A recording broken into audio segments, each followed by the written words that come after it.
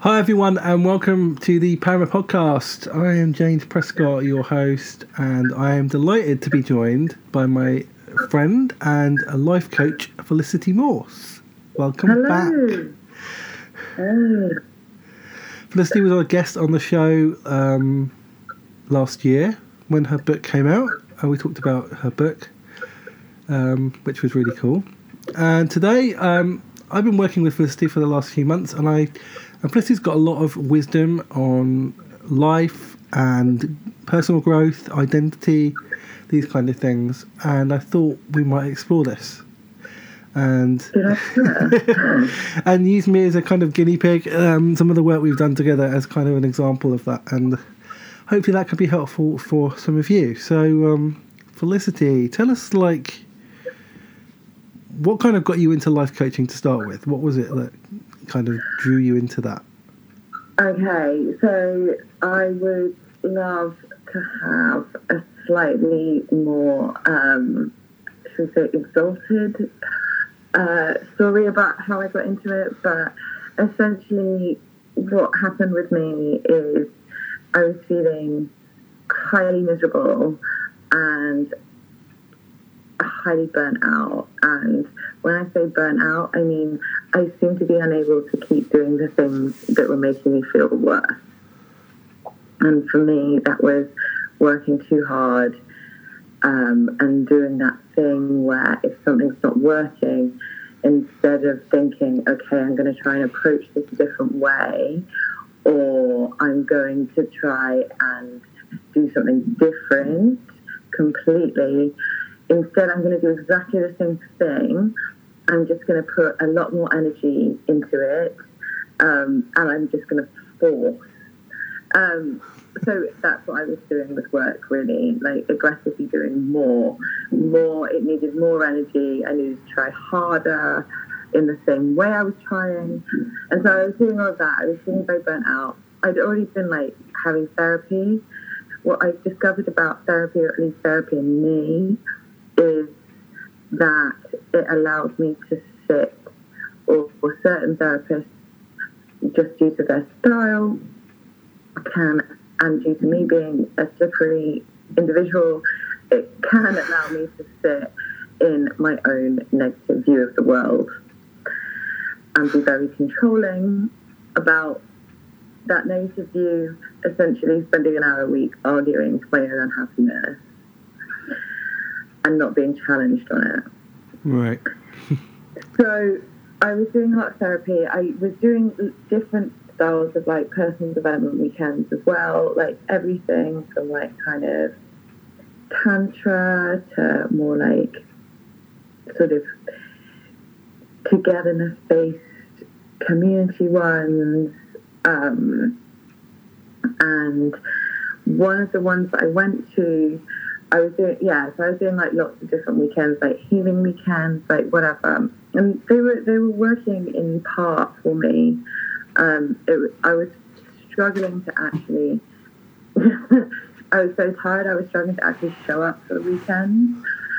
And one of the things that I decided to do during that time is I basically got aggressively sold a coaching course. And I didn't necessarily want to be a coach, but I knew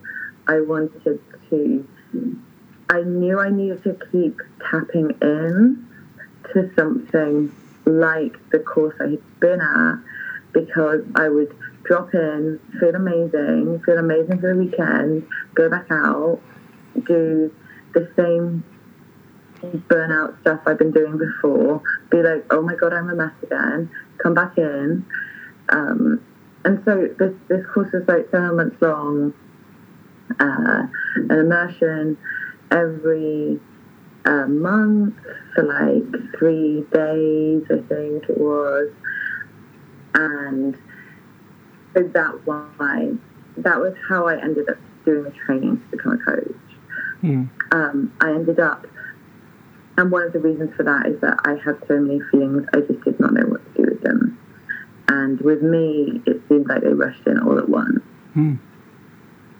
I was doing all this personal development and spirituality stuff, And it seems like one day I suddenly had, instead of shutting down my feelings, I like woke them up.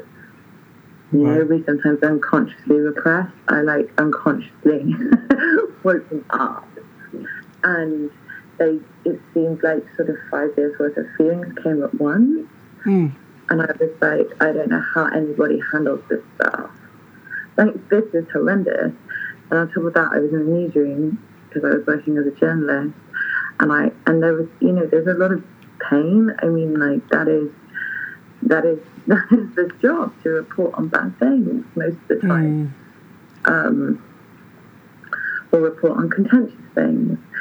And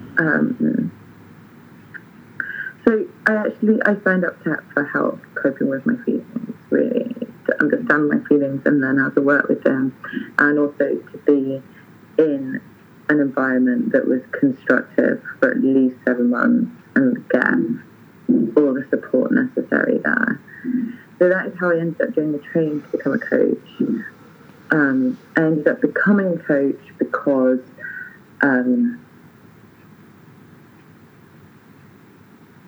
I quit my job, and it was one of the other skills that I had alongside writing. And I thought it would be a good idea to try it. Yeah. So, no great, huge desire to help people, although I always have. More like, I should try and do this because I have it as a skill, and it might allow me to support writing, essentially. And now it's actually what I do more than writing. So yeah, it's work that I actually really love that. Yeah, that's really great. And you're a very good coach as well, I have to say, as somebody who's been coached by you. Yeah. So what is the kind of coaching that you do? Like, what is it that you... Like, what's your goal when you're coaching somebody? Okay, this changes all the time, actually. So the main thing is I'm in service to another person. Whoever hires me, like, I'm in service to them. And they tell me what they want, and I try and reflect back to them what I hear from what they're saying, to hold them accountable if they tell me they wanted one thing, and then they come at me with something else. So an example of that might be someone says, you know, I'm making lots of money, it's not making me happy. I'm really unhappy in my job. What I really want is meaning. What I really want is to do something valuable. And they start looking around for jobs. The next thing is they're like, oh, I've got offered this great job at a new firm. It's very much like my old job, but there's a few other things that I think would be better. And on top of that, there's double my salary. I've got an interview on Tuesday. It's like, okay, this seems like you might have got distracted by the money again. Yeah. Right? So that's like kind of one of the things, is like almost providing reflections, or reflections that they, from themselves, you could say from their higher self, whatever you want to call it, reflections from who they really want to be back to them, so to pull them out of things that they patterns that they keep getting stuck in. Yeah. And then, so that's sort of one thing that I do, like, tailored towards whoever shows up for me. Right? Yeah. And then the other thing that I do is, like, one of the things that I want to help people do is allow them to trust themselves. Yes. Yes. So confidence, actually the etymology just means, like, trust in self. I describe myself as a confidence coach because it's really just like, okay, can I trust myself here? Right? And not trusting yourself is absolutely corrosive. It's so corrosive. So I really feel for how important this is. And, there are some places where we can't trust ourselves all the time. Like with addiction. Yeah. One of the things they say is like, it's not the first thought, it's the second thought. Yeah. Right?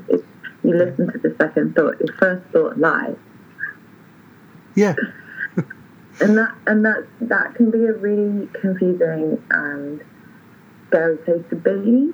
Mm-hmm. When you're hearing things that come from that come from trauma in some way. Yeah, absolutely.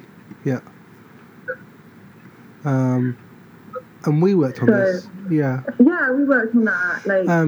This confidence thing is really that was a big thing for me. Like the learning to trust yourself, basically, learning to trust and it was learning to trust your true self as opposed to the ego. Like the big thing I learned actually working with you was the power, and the deception and the manipulation that ego can do. It can kind of get its claws in anywhere and try and control you.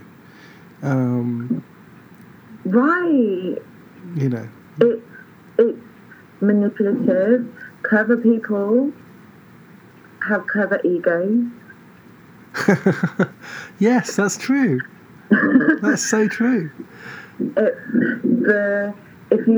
doesn't stop when you've done more work. It just starts getting a more sophisticated language. Yes. So you'll convince yourself it's like the spiritual thing to do. Yeah, exactly. Yeah, absolutely. Right? It just gets more sophisticated language. The big thing is that the ego moves from fear. Yes. And it's like trusting your true self, not your wounded self. That's another way to look at it. Yeah, absolutely. So it's like, is there any fear in this? Okay, cool. And then also the compulsion. Compulsion is a huge component of that. Yeah, I mean, I remember that when we were working together, that there was this time when I was tempted to eat some sugar-free chocolate, and I was like, "Oh, this is sugar-free. I'm not gonna put on any weight by eating this, so it's not going to be a problem. Like, I could probably buy this and have this. And I think I did actually buy some. But I was trying to convince myself to have it or not, so I messaged you because I thought, okay, I want to check with Felicity to see if this is okay. And I remember you did this really clever thing that you kind of almost didn't talk to me. You kind of replied to my ego. I remember it was quite harsh with the things you wrote, but it was like you were talking to my ego really harshly. This sugar-free chocolate is crap anyway, and what are you trying to hide by eating it? Kind of basically a kick up the backside, And I remember I was in Leeds or getting on a train to come back to London, and I had this chocolate bar, and I thought, what am I going to do with this now? I can't eat it now, so I just left it on the train. I didn't open it because of that. Because I was like, oh yeah, of course, like that, and that's when I realised it was my ego that was trying to just kind of wheedle its way around and say, you can still have this chocolate, you can still have this, you can still have that. And it wasn't the point of whether it was sugar-free or not, it was the point of what are you eating this to cover up? What emotions are you hiding with this? And one of the, when you don't have the thing, when you're tempted and then you don't have the thing that you're tempted to have, then you have all these feelings and you get to examine them and see what actually is going on. And that was a big thing for me, because there were a lot of things I was hiding. Definitely. The thing I think is so interesting about addictions, right, and it's funny that I think addictions are funny, right, because we have kind of socially acceptable ones and socially unacceptable ones, and it's it's the same problem. Absolutely, right? Agree, yeah. And addiction research is getting really good as well. Yeah. It's still, psychotherapy even, or psychiatry, or whatever, it's a really young science. And the thing about addiction you know, like workaholism is not really seen as addiction. Or it's a socially acceptable addiction. Which is like, yeah, I mean, there's so many socially acceptable ones, aren't there? Like overworking, or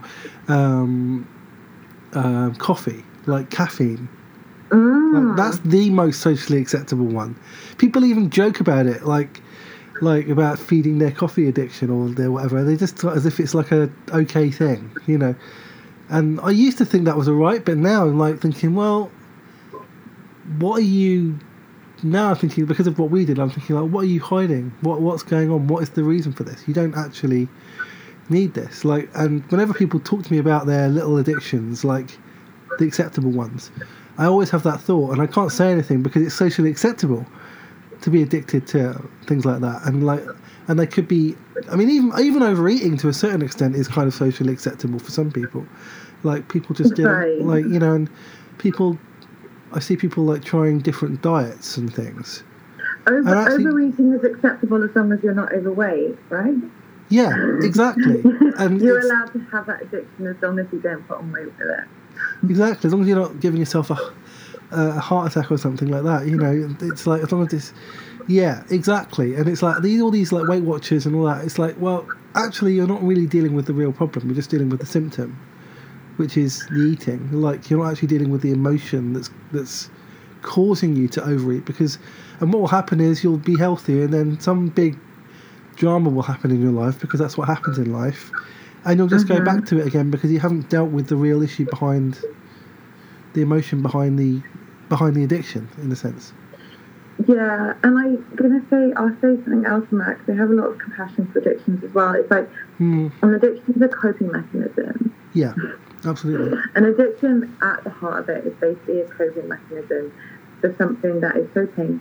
Well, you can describe it in lots of different ways. I'm not an addiction expert, but in many ways, addiction is the coping mechanism, right? So people who say, oh, just put it down, or just leave it, or, you know, whatever it is. And you can't take someone's coping mechanism away unless you're going to give them another one. Right? So unless you are able to provide support for that person, like, it's not like, oh, just take it away, you know? Yeah. It's not just like, that person needs that to cope. So unless you have some other way to help them cope, some other way to look at it, some other way that helps them work through, like, whatever pain comes up, or they are stable enough, Yep. It's going to be very hard for that person. And it's so, yeah, there is, like, we have this idea of, like, chemical addiction, and that 100% is the case for lots of things, which make it harder to give up, right? Yeah, yeah. But there's also this kind of emotional addiction, or you can call it like a process addiction, like whatever you want to call it. But I think it's super hard. You know, the thing you talk about with sugar-free chocolate, right? Yeah. It's like this. It's like alcohol-free beer. Yeah. Yeah. And so one of the things that, and this is where you have the chemical versus the emotional, right? Because it's like, well, I'm not having the sugar. I'm not having the sugar. It's fine. Or I'm not having the alcohol. It's fine. But it's like, this is the same behavior. Yeah. It's the same behavior. It's cheating. Yes, you're just doing it in a more healthy, physically healthy way, like a chemically healthy way. Yeah. Just so you're not going back into the chemical addiction, but like the emotional addiction of like using something to fix something. Yeah. It's bad. It's an emotional thing. It's all about the emotion of it, you know. And I know that because for me, I'm more likely to overeat if I've had a bad day. You know, like much more likely. Like, or if I'm not feeling very well or whatever, you know, you just kind of it's much easier to go to retreat into to that. Although I haven't had, like I said to you earlier, I haven't had chocolate for, what is it, 116 days now, I think, when we were recording. Amazing. Like, I'm now actually kind of setting myself a target of getting through the whole year without having any chocolate. One day at a time.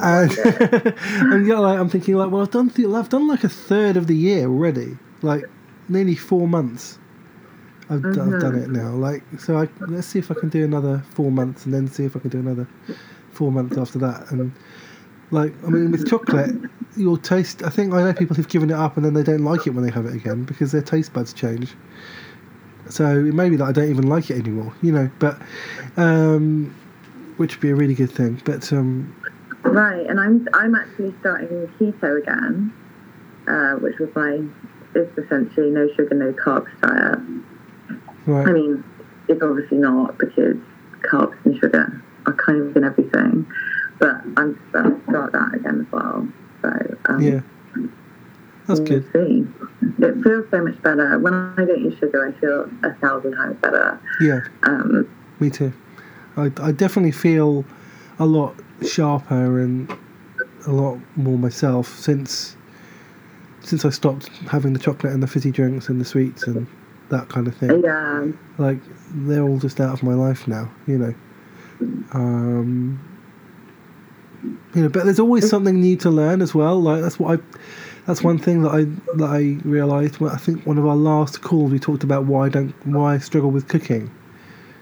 And I was like, oh, this is why I have takeaways. Like, it's because there's something in my brain which says, like, eating is pleasure, therefore I shouldn't have to work for pleasure, therefore I shouldn't have to cook because cooking is work, and I have to stand up and I have to get my back done in, like, and I have to wash up and I have to, like, so that's all work. I don't want to have to work when I'm meant to be enjoying myself. Like, so you see and I was able to deconstruct all of that because of the work we'd already done. Yeah. And see that's what was going on, and that's the next challenge for me. In the next few months, it's going to be. You deconstruct it. Yeah. So you deconstruct it. So you see what's there. That's like kind of the first thing. You see what's there, and then after you kind of see your own thought pattern, what do you do? Like, what are you going to do next? Yeah, you figure out, well, yeah, for me it's kind of like you start at the surface and say, like, I like to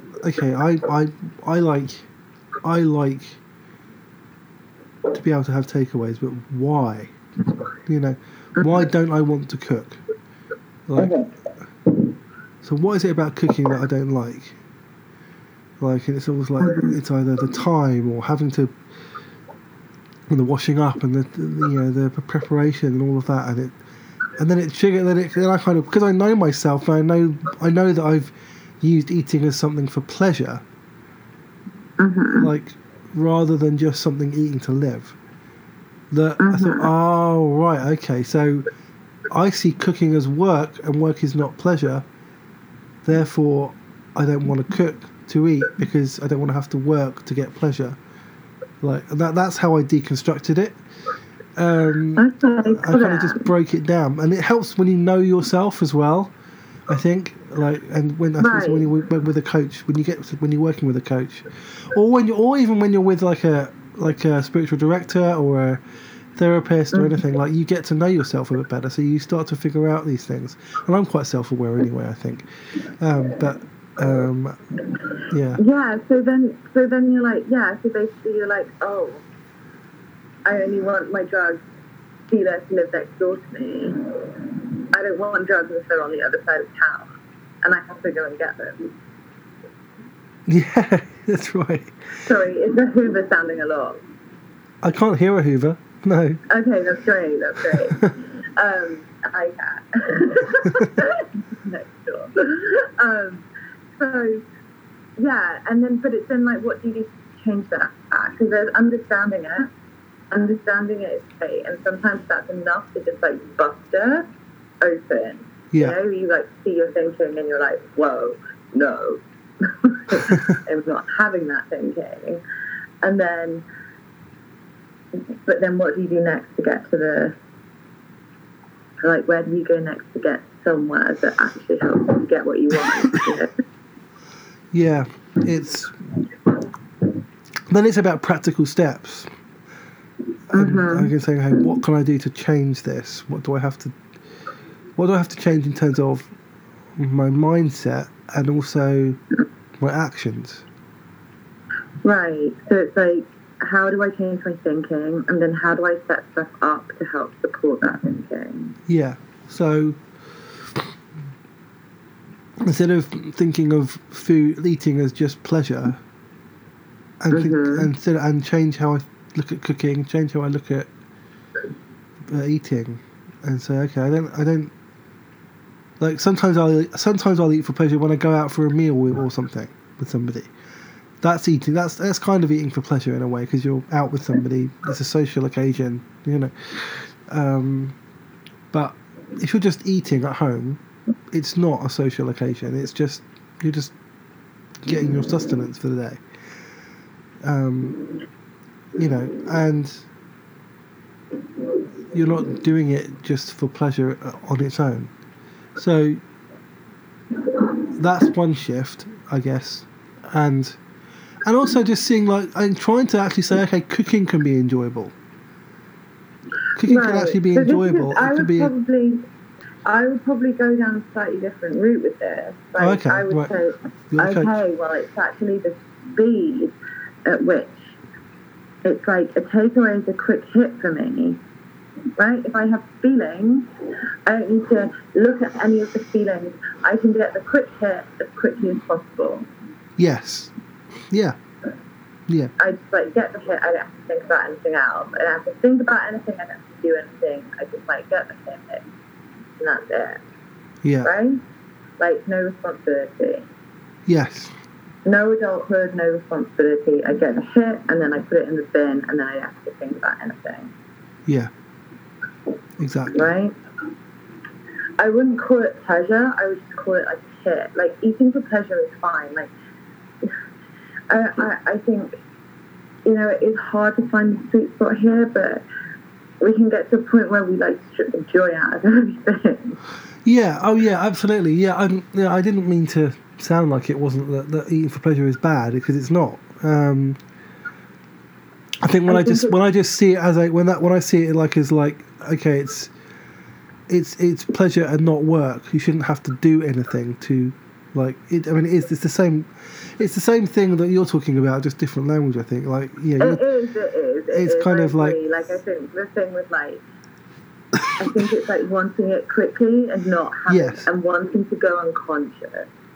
Yeah, just like I'll just get my app out, boom, click, click, click, like, there we go, done.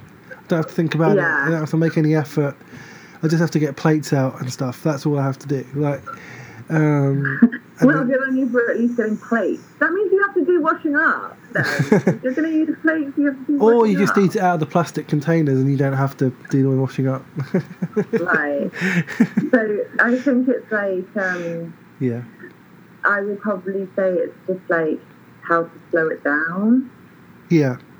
Take pleasure, but you can have pleasure in food for sure. It's just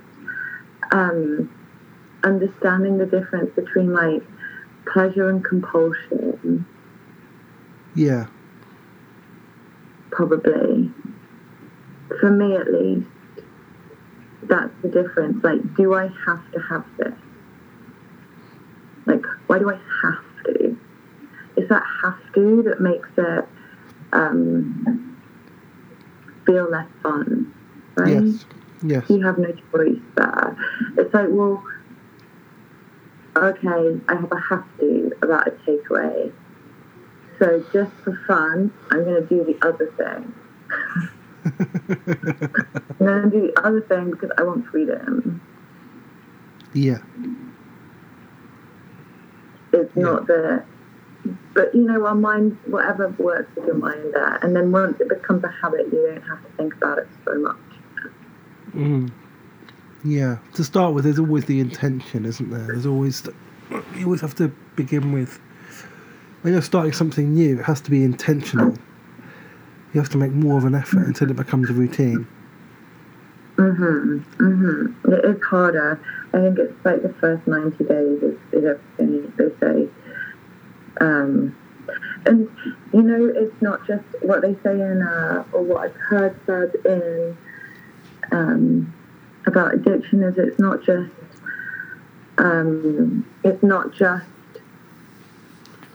when you feel down that you're tempted to pick up or whatever your thing is. It's also when you feel great because you forget. Yeah. Oh, exactly. Yeah, absolutely. I noticed this with my eating. It's whenever I had an emotional high or an emotional low, it was like, so I would have a really good day or something would go really well, like, and I'd be like, oh, I don't care, I'm going to have some takeaway today, like, you know, Right. like, because, yeah, everything's good today. Like, I've lost some weight, like, yay. Yeah. Like, so let's celebrate by having some junk food, like, yeah. Right. Actually, do you know what? That's so funny because I was just reading something on this last night. I was reading about the origin of the term pink cloud syndrome. What's that? Pink Cloud syndrome. So I took a picture of some blossom and I was like, wow, this is what love feels like to me. And I remember reading that one of the things they talk about is when you first quit, Right. especially, I think they were talking about it, especially in terms of alcohol. When you first quit alcohol, you can have this like kind of high. Yeah. And I think the term pink cloud syndrome is used, or pink cloud, be careful of the pink cloud. Like, obviously it's great to feel it, but also it's really easy to relapse. So apparently the first people who set up AA, Bill and Bob, I think it's Bill and Bob, I'm almost certain, but the first people who set up AA, they said they would do like a year's sobriety and they would have a big party after a year's sobriety and they would end up getting drunk. Kind of defeats the object of the whole 12 months, like. Right. So they stopped having those yearly sobriety parties for that very same reason you just said to me there, you know, where you were saying, oh, I've had a great day, I've not had a takeaway for like 12 days. Do you know how I'm going to celebrate? By getting a takeaway. Exactly, yeah. Like, I've lost a stone in weight, I'm going to have a takeaway now, I can have one. Like, yeah. So, I mean, I've literally done that. It was the same, like, when we hear it from AA and people drinking, we realise how not right that sounds. Yeah. It sounds ridiculous when you think about it. It's like, I'm going to celebrate giving up something and getting healthy by doing that thing again. Right, like, by doing that thing again, it's like, was really, really hard to quit. Yeah, like, what? That's just not logical. Like, it doesn't make any sense. Like, you know, this is like the revelation I had. Like, what am I doing? Like, I'm losing weight, and then my way to celebrate that is to eat something that's going to put on weight. Like, why am I doing that again? Like, you know. Yeah, and it's just our relationship to whatever our addiction is. Yeah. Right. So it's like, and it would be that is actually a great example because drinking is used into celebrations as well. Yeah. Drinking and eating. So it's like, okay, new ways to celebrate. New ways to celebrate. It's like, it's hard to just get rid of one thing without replacing it with something else. Yes, it is. It's very hard. Yeah. Nature abhors a vacuum. So like, try and, especially in the beginning, finding something to replace it can be really helpful. Mm. So like, how are you going to celebrate? Okay, find something that feels really good. Try not to think of another addiction. I'm going to celebrate with heroin. Yeah, yeah. Like, you don't see doctors and stuff saying, "Well done, you're a year clean of drugs. Let's give you some more to celebrate." Like, right? Yeah, nobody does that. Like, you know, or oh, you've given up tobacco for a year. You haven't smoked for a year. Here's a pack of cigarettes to celebrate. Like, you know, it just sounds. Yeah, The more you say it, the more ridiculous it sounds. Although you know there are like tons of other addictive behaviours to pick up, so you can be like, you know what, it's fine. I'm going to give up heroin, and I'm going to drink alcohol instead. And that person becomes an alcoholic. Or yeah, like, I've seen it. I've seen it happen. Like, literally. Yeah. And then that person gives up alcohol, and they're like, okay, I'm gonna get some smoke a lot instead. I mean, like, this is natural, right? I mean, this thing they say about addictions is just handle the ones that are gonna kill you first. Addiction aphorisms are like quite dark. Yeah. So it's just handle the ones that are going to kill you first. But yeah, it is easy to put something down and pick something else up, and in a way, like at the beginning, that's supernatural. Yeah. As in, like, it's very natural, not supernatural, but it's very, very natural to do that. So if anybody is doing that, don't feel bad about it. Yeah. Just try not to. That's another thing, actually. That's another thing that when we worked together, that you reminded me of, that it's okay to be human. Like, it's okay. It's okay to. Yeah, it's like I'm full of really wise stuff like that. It's good. It's good. Yeah. It's really. It's. What I mean is, it's okay to make mistakes, and okay to get things wrong sometimes, and it's okay to be imperfect, because you're just a human being. And that sounds so obvious when you say it, but sometimes we don't. We kind of expect ourselves to be like superhuman or perfect. Like, and we have to have everything right and done properly, and everything has to be in its proper place and all perfect before we can say we're growing or we're in a good place, when that's actually not true. I'm in a much healthier place than I was. I feel like a lot more free than I was. I'm still not perfect. I still have weaknesses, and I still have areas that I need to grow. Like, I mean, one thing I've learned to do is that every time I'm faced with a challenge or a difficulty or whatever, I just see it as an opportunity to grow. Yeah, that's a really good one, because it's so easy to have things not go our way, and then instead of seeing how we can grow that, i.e. like making the best of it, yeah, we actually pick up something else that takes us back. So we pick up a resentment. Yeah. So we have something not go our way, and then, like, not only do we have the thing that we didn't want, we also have the resentment. Not only did we, like, not grow, we also have picked up something that we're going to have to let go of further down the line. Yes. Right?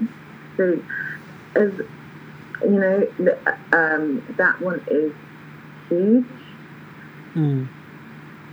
Like with any of these things, and I say this from experience, it's the application of the wisdom that counts. So all these things are great tools.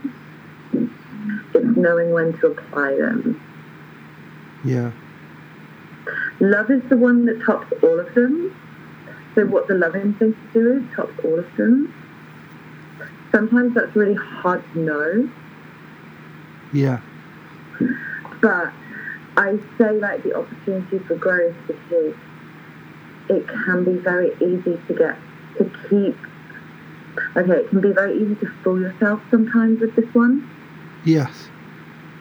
Like, and what it would look like as a ego fooling yourself on this one, right? Yeah. What that would look like would be you were in a situation that is not loving for anyone, and instead of getting out of that situation and learning how to let go of it gracefully, which would be growth, yeah, you're afraid to leave, and you say, okay, it's really difficult here. And instead of saying, I'm just afraid to leave, I need to let go of the fear, you say, I'm afraid to leave. The reason I'm finding this so difficult is it's just a wonderful opportunity to grow. Mm. Right? Mm. Instead of saying, actually, I'm not going here. Yeah. The growth for me here is learning how to get out of here. Yes. Yes. And I say that because I say it from experience, but I also say it because I see people get stuck with it. Yeah.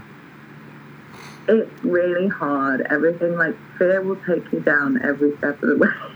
Yes. And it will lie. And it will lie using your own language. Right? So Yes. you pick up these tools and then you apply them. And it sounds right, but Yeah. it's just got a different language now.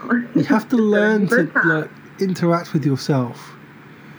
You have to learn to kind of listen to, like, recognize the different voices, the scripts. This is one thing, like the scripts that you kind of feed yourself, the lines that you kind of come out with, like and that your ego comes out with, like, you know.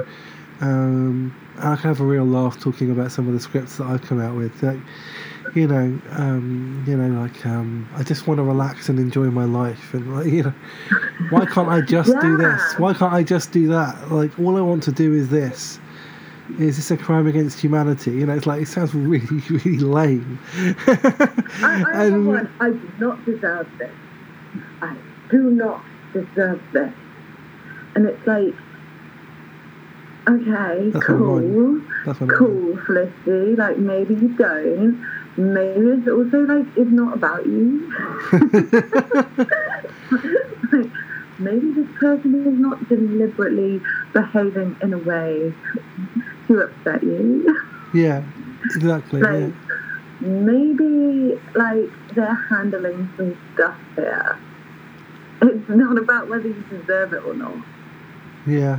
No, I mean, that sounds so familiar, because that's one of my scripts. Like, I don't deserve this. Like, I'm a good person. What did I do to deserve this? How come these people do all this stuff and never get anything like this happen to them? You know, like, you know, that's a typical thing. Like the bullies. Like, I got bullied at school, and so one of the scripts I used to have is, how is it that all these people who bullied me and got away with it have now got beautiful wives and are really healthy and have happy lives and stuff, and I did the right thing and I got nothing. You know, I don't deserve that. You know, it's like, and it becomes so familiar. You know, so. Yeah, and, you know, the more people I talk to, the more I realise that people don't really get what they deserve.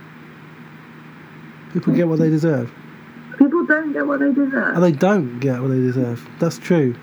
I agree. Like, it's incredibly frustrating. It's incredibly frustrating. I'm just going to finish it there. But, like, it's incredibly frustrating that people don't get what they deserve. So if you're doing anything to get anything, it's kind of really difficult. And I'm going, like, really, really macro now, but, like, you're doing anything to get anything, it's really difficult because people do not get what they deserve. Like, on any sort of level that I personally can understand. Yeah, I agree. But if you're looking, I've said this before about creativity, if you're just thinking about the result, you're doing it for the wrong reason. Like, that's not, like, for people who are, any creative people, like I talk about, and this can be like creating your life, or it can be creating art, or it can be anything. If you're doing things because you're looking for the result, then you're doing it for the wrong reasons, and two, you're probably going to give up the first time things go wrong. Like, that's it. You'll never do it again. Like, if it doesn't work, then you'll give up. Like I know writers who've had these impossible expectations, usually given to them by other people, and when they don't meet those expectations, they give up writing. And it's like, you're a good writer. You don't need to stop writing just because you didn't get what you thought you should get. You know, like, you know, that's a lesson I had to learn. Like, when I didn't have success I thought I wanted, I almost gave up writing, and then I had this revelation that, this concept of building a platform and getting loads of money and followers actually doesn't work. And it's that doesn't work. It's not writing that I don't love. It's that I don't love. Like, and I don't need it anymore, and I'm free from it. And that allowed me, and that realization allowed me to start writing again, which is really great. Yeah. Because I'd freed myself from the expectations, the result. I disconnected from the result. Yeah, I mean, like, I totally believe in cause and effect, right? I believe in cause and effect. I just don't, I just don't think it works quite how we think it does. Yeah. Yeah. Like, it's not like a good person does something good with good intentions and therefore, like, the immediate good thing comes back. I'm not quite sure how it works. I'm not going to lie. And I do believe in cause and effect, but I think it's a bit more complicated than I can work out. And, like, when we try and control the results, well, we just can't. Like, we're not God.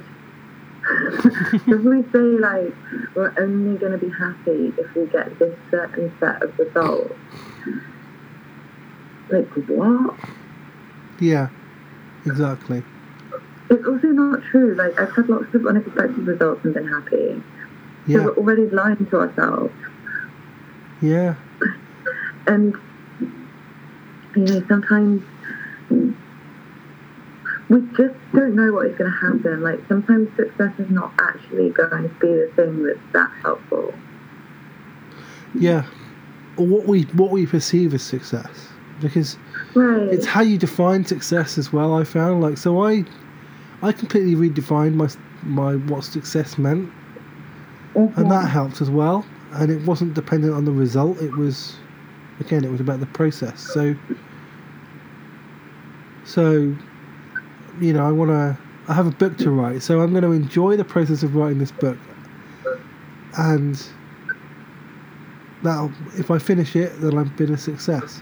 Like, before, forget about publishing it, forget about book sales, forget about a book contract. Like, if I finish this thing, that's success. Like, if I can finish this manuscript, it's a success. If I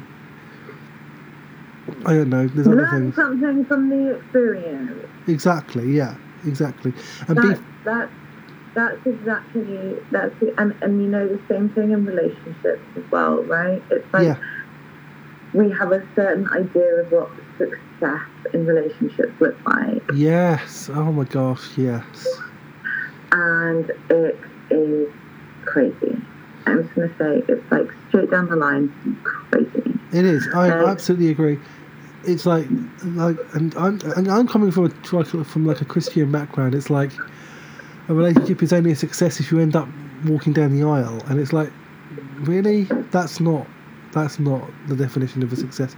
I've had successful relationships which have now ended, but they were successful relationships because from the time I was in those relationships it was helpful for both of us. We both grew as a result of that relationship, and we both had good times in that relationship and good memories and stuff, and created good memories. I really like Marianne Williamson's definition of successful relationships. And I don't know if I'm going to quote this right, but I really like the one where she's like a successful relationship is if you learned the lesson you were meant to learn. Yes. Yeah. Now, that's tough, right? Because the people who teach us the most are the things that upend our lives the most. Yes. Exactly. So yeah, if I want a hack. I really want a hack for how to learn the lesson. The lesson in the least painful way possible. Yeah, that's right. When you go into a relationship, you're going to get hurt, because even if it kind of ends up working out and you stay together like for a long time, you will get hurt during the relationship, because you're both human beings, and so you make mistakes. So you say things that you regret, and you do things that you regret, and you didn't mean to hurt that person, but you said something, and that, because you weren't aware, something you had no idea about that triggered something in the other person. You know, and that's nothing to do with you being a bad person. It's just because people are human, and so, you know, it's all like, relationships are hard work. You know, like they really are. Yeah, I know. And then the thing is, you can reach a place where you're like, I just have no clarity here. Just have no clarity. What I do know is I want to completely blame the other person for this. Which means that somewhere I am wrong. Because I know enough to know that. Or and my coach said to me, this one, I like this one. I'm sure, I don't know quite where it originates from, but it's like, you can't be right and in a relationship. Interesting. Never heard that one before. You can't be right in a relationship. Like, you have to be able to not be right. Yeah. Like, you have to be able to not be right all the time. Or even some of the time. Yeah, that's right. And but it's not really about being right or wrong. No, it's not about winning. No. And the thing is, like, it's really tough because some of these principles are very, very, they're true. Mm. And sometimes we're not actually at the level to practice them as well. So I'm kind of like putting that disclaimer in, as it were. Yeah. Because following some of these principles without can be, you can misinterpret them. And they're very easily misinterpreted, right? So I'm just putting that disclaimer on for lots of things because, you know, you can stay in an abusive relationship and say, oh, I'm growing a lot. You know? Yeah. And yeah, I'm sure there is some growth there, but like also that's not very loving. I agree. Yeah. So yeah, love is the one that kind of trumps all the stuff. Yes. Yes. Right. So, okay, what is one, like, just to kind of close, like, what's like the key lesson that you've learned that you want everyone to hear, like most people that you would coach, that you need them to hear? Oh, what a good question.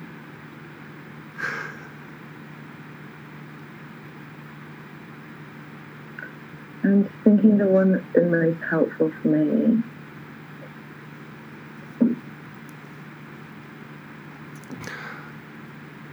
I mean, there's loads, right? Yeah. Oh, yeah, there's loads. Yeah, there's loads. We talked about a lot of them today. Okay, I think this is the one. Like, this is the one that came to mind. There's two. One is like, I would love it if everybody prayed. I would love it if anybody prayed. The more you do this self-development work, or personal development work, or psychology, or whatever, the more you end up, like, the further down the road you go, the more you end up at spiritual concept, in my opinion. I agree. In my experience. Yeah, that's my experience too, yeah. Like, that's where this road, like, it's not necessary. It's not necessary to have any sense of spirituality, but if you keep exploring, that's where life has taken me, right? Yeah, no, I would agree with that, for sure. So that would be the first thing, and I would really love it if everybody could get a sense of, like, a higher power or prayer. Like, it's really, really, like, let's just strip the truth out of it and say it's extremely helpful. It's extremely, extremely helpful. It's like superpowers your journey. Yeah. Obviously.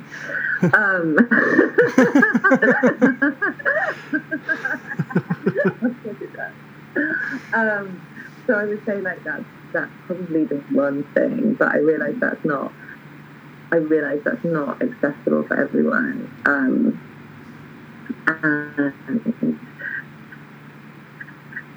the second thing I would have to say before I even got to that place is I don't have to understand everything.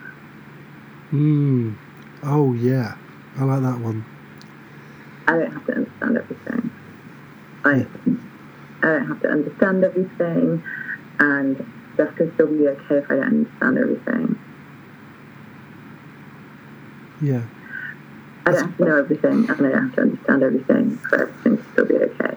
I think actually admitting that you don't have to know everything and that you don't know everything is actually a really good place to be, because then you can grow. It's like, it's a really positive place to go from. Like, I don't know all the answers and I don't know everything, and I have to learn, like, you know, and I may never, there's no like destination like, oh, now I know everything. You'll never know everything. There's always going to be something new to understand or learn, or area that you can grow. Yeah, and I think there's a few things that have like really helped me here, and especially with that, if you can say I don't have to know everything and I don't need to understand everything, then and practice that, like, you kill a lot of shame. Yes. You kill a lot of shame, and so it's always good to practice things that kill shame, in my opinion. Yes. It's like emotional ninja training. So that's the first thing. Yeah. Overview, like, I kind of believe like we come to Earth to learn. I kind of believe I want Earth to learn stuff. So if we're all here, we're all learning. Yes. It's not like I get to look at my neighbour and say, oh, that person is better than me. Well, frankly, they're also on this earth, therefore they're also here to learn something. Maybe we have different learning. Yes. But, like, fact is, they're here. Yes, they're here. Yes. They're here, therefore they ain't got it all figured out. Yeah, we all have things to learn. Everyone's got areas they need to grow. If they had it all figured out, they wouldn't be here. Yeah, absolutely. So, and the not needing to understand everything is great, because so much, and so much, you know, like, especially if you're going to coach or try and help people in any way, shape, or form. Yeah. And this is a problem that, like, I think happens for surgeons as well, right? If you're going to help people, like, okay, I'm just going to say I'm just a coach. If you're a surgeon, you're cutting people open. Yeah. Like, that's a high level of responsibility. And it's not that those surgeons, and, you know, like, I think there's the Brené Brown saying, like, when they teach those surgeons how to stitch, they also teach them the thing that they're God. Right? And that's difficult. That's really difficult. But what I think, if we can just realise that, like, okay, we will know some things, we will not know other things, and that's okay. And it's not. And yeah, basically, we don't have to understand everything right away. We understand things in order. We understand things in the order that we're able to understand them. Yes. Yeah. So we don't need to go looking for answers if we can't find them, because we wouldn't, like, we could have an answer slapping us in the face and we wouldn't be able to do it like that. Yes, absolutely. Yeah. Well, thank you so much for this. This has been really, really great. And and no matter what you think, you have got a lot of wisdom to share, and it is really useful. And if you want to hire Felicity, you can go to she's on social media, Felicity Morse. Yeah, tweet her. her. On social media. I've got a website coming as well, but it's just taking slightly longer than I anticipated. So come find me on social media. Yeah, there's a lot of fun pictures of dogs and things on Felicity's social media. Yeah, that's cool. And Felicity's playing a lot with her iPhone X, which I completely understand because I got an iPhone X as well. So check out Felicity's stuff online, and if you want some coaching from her, get in touch with her as well. She's definitely worth the investment. So thank you for coming on, Felicity, and I'm sure we'll talk to you again. Right, you're welcome. It was a total joy. Great. Well, thanks everyone for listening, and take care, and we'll talk again very soon.